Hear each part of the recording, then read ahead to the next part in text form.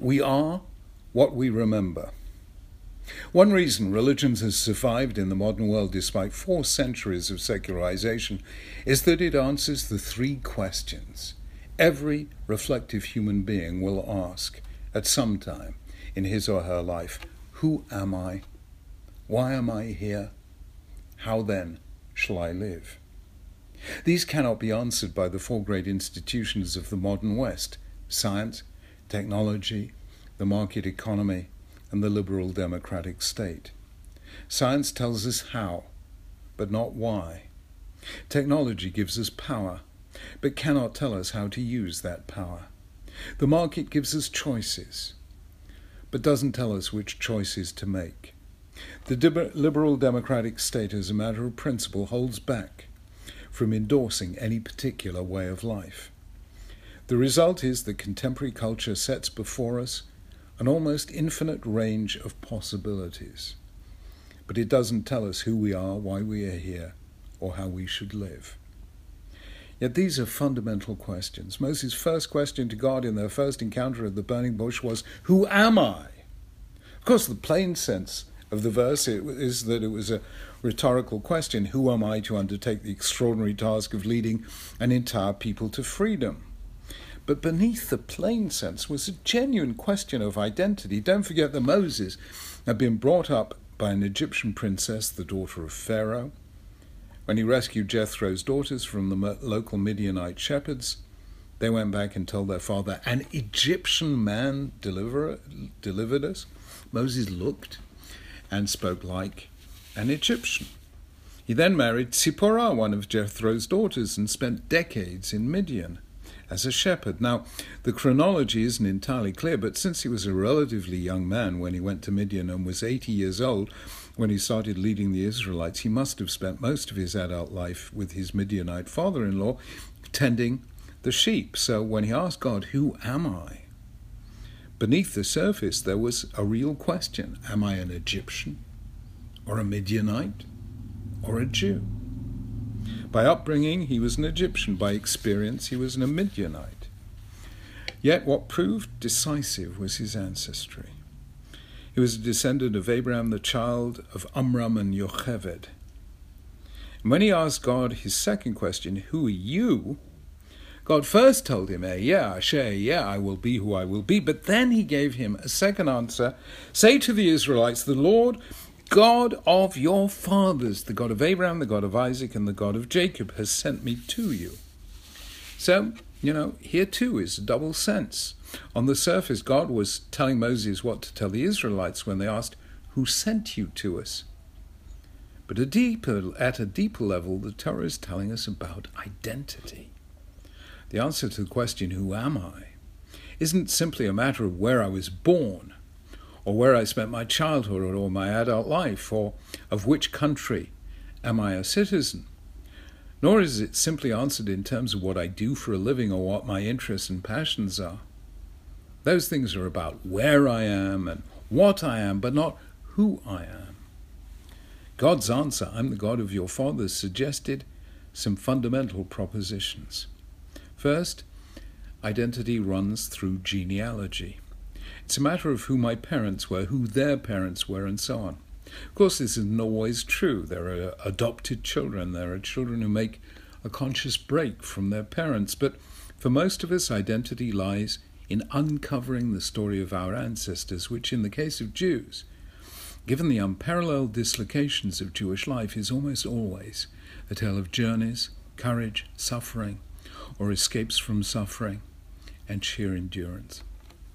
Second, the genealogy itself tells a story. Immediately after telling Moses to tell the people he'd been sent by the God of Abraham, Isaac, and Jacob, God continued, "Go assemble the elders of Israel and say to them, the Lord, the God of your fathers, the God of Abraham, Isaac, and Jacob, appeared to me and said, I have watched over you and have seen what has been done to you in Egypt, and I have promised to bring you up out of your misery in Egypt into the land of the Canaanites, and so on, a land flowing with milk and honey." It wasn't simply that God was God of their ancestors, he was also the God who made promises.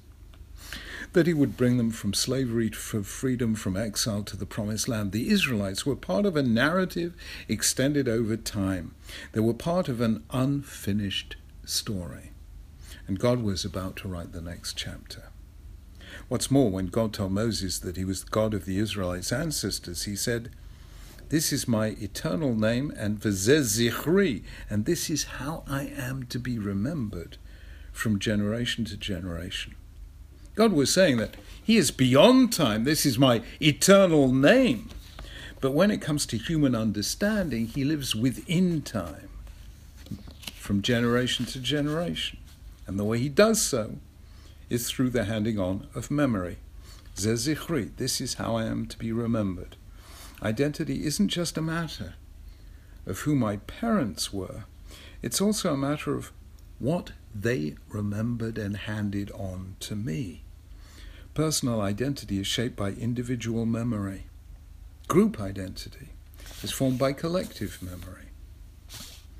All of this is by way of prelude to a remarkable law in today's parasha. It tells us that the first fruits were to be taken to Hamakom Asher Yivchar Hashem, the place that God chooses, i.e. Jerusalem. The first fruits were to be handed to the priest, and each was made to make the following declaration, famous declaration, Arami Oved Avi. My father was a wandering Aramean and went down to Egypt with a few people and lived there and became a great, powerful and populous nation. The Egyptians mistreated us and made us suffer, etc., etc. The Lord then brought us out of Egypt with a strong hand and an outstretched arm, with great fearsomeness and with signs and wonders. He brought us to this place and gave us this land flowing with milk and honey. I am now bringing the first fruits of the soil that you, Lord, have given me. We know this passage because at least since Second Temple times, it has been a central part of the Haggadah, the story we tell at the Seder table. But note that it was originally to be said on bringing first fruits, which wasn't on Pesach. Usually it was done on Shavuos. What makes this law remarkable is this. We would expect, when celebrating first fruits, when celebrating the soil and trees and produce, we would expect to speak about the God of nature, the God who created the world. But this text isn't about nature. It's about history. It's about a distant ancestor who was a wandering Aramean. It's the story of our ancestors. It's a narrative explaining why I'm here and why the people to whom I belong is what it is and where it is. Now, there's nothing remotely like this in the ancient world, and in fact, there's nothing like it today. As Yosef Chaim Yerushalmi said in his famous book, Zachor, Jews were the first people to see God in history, the first to see an overarching meaning in history, and the first to make memory a religious duty. That is why Jewish identity has proved to be the most tenacious the world has ever known. The only identity ever sustained by a minority dispersed throughout the world for 2,000 years, and one that, of course, eventually led Jews back to the land and the state of Israel, turning Hebrew, the language of the Bible, into a living speech again after a lapse of many centuries in which it was used only for poetry and prayer. We are what we remember. And the first fruits declaration was a way of ensuring that Jews would never forget. In the past few years, a spate of books has appeared in the United States asking whether the American story is still being told, still being taught to children, still framing a story that speaks to all of its citizens, reminding successive generations of the battles that had to be fought for there to be a new birth of freedom and the virtues needed for liberty to be sustained. The sense of crisis in each of these works is palpable. And though the authors come from very different positions in the political spectrum, their thesis is roughly the same. If you forget the story, you'll lose your identity. If you forget the American story, America will lose its identity. Because there is such a thing as a national equivalent of Alzheimer's. Who we are depends on what we remember.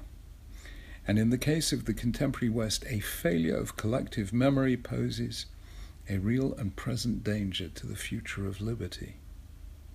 Jews have told the story of who we are for longer and more devotedly than any other people on the face of the earth. That is what makes Jewish identity so rich and resonant. In an age in which computer and smartphone memories have grown so fast, from kilobytes to megabytes to gigabytes, while human memories have become so foreshortened. I mean, who remembers anything anymore when you can look it up on Wikipedia? When this happens, there's an important Jewish message to humanity as a whole. You can't delegate memory to machines. You have to renew it regularly and teach it to the next generation. Winston Churchill said, "The longer you can look back, the further you can see forward." Or to put it slightly differently, those who tell the story of their past have already begun to build the future for their children.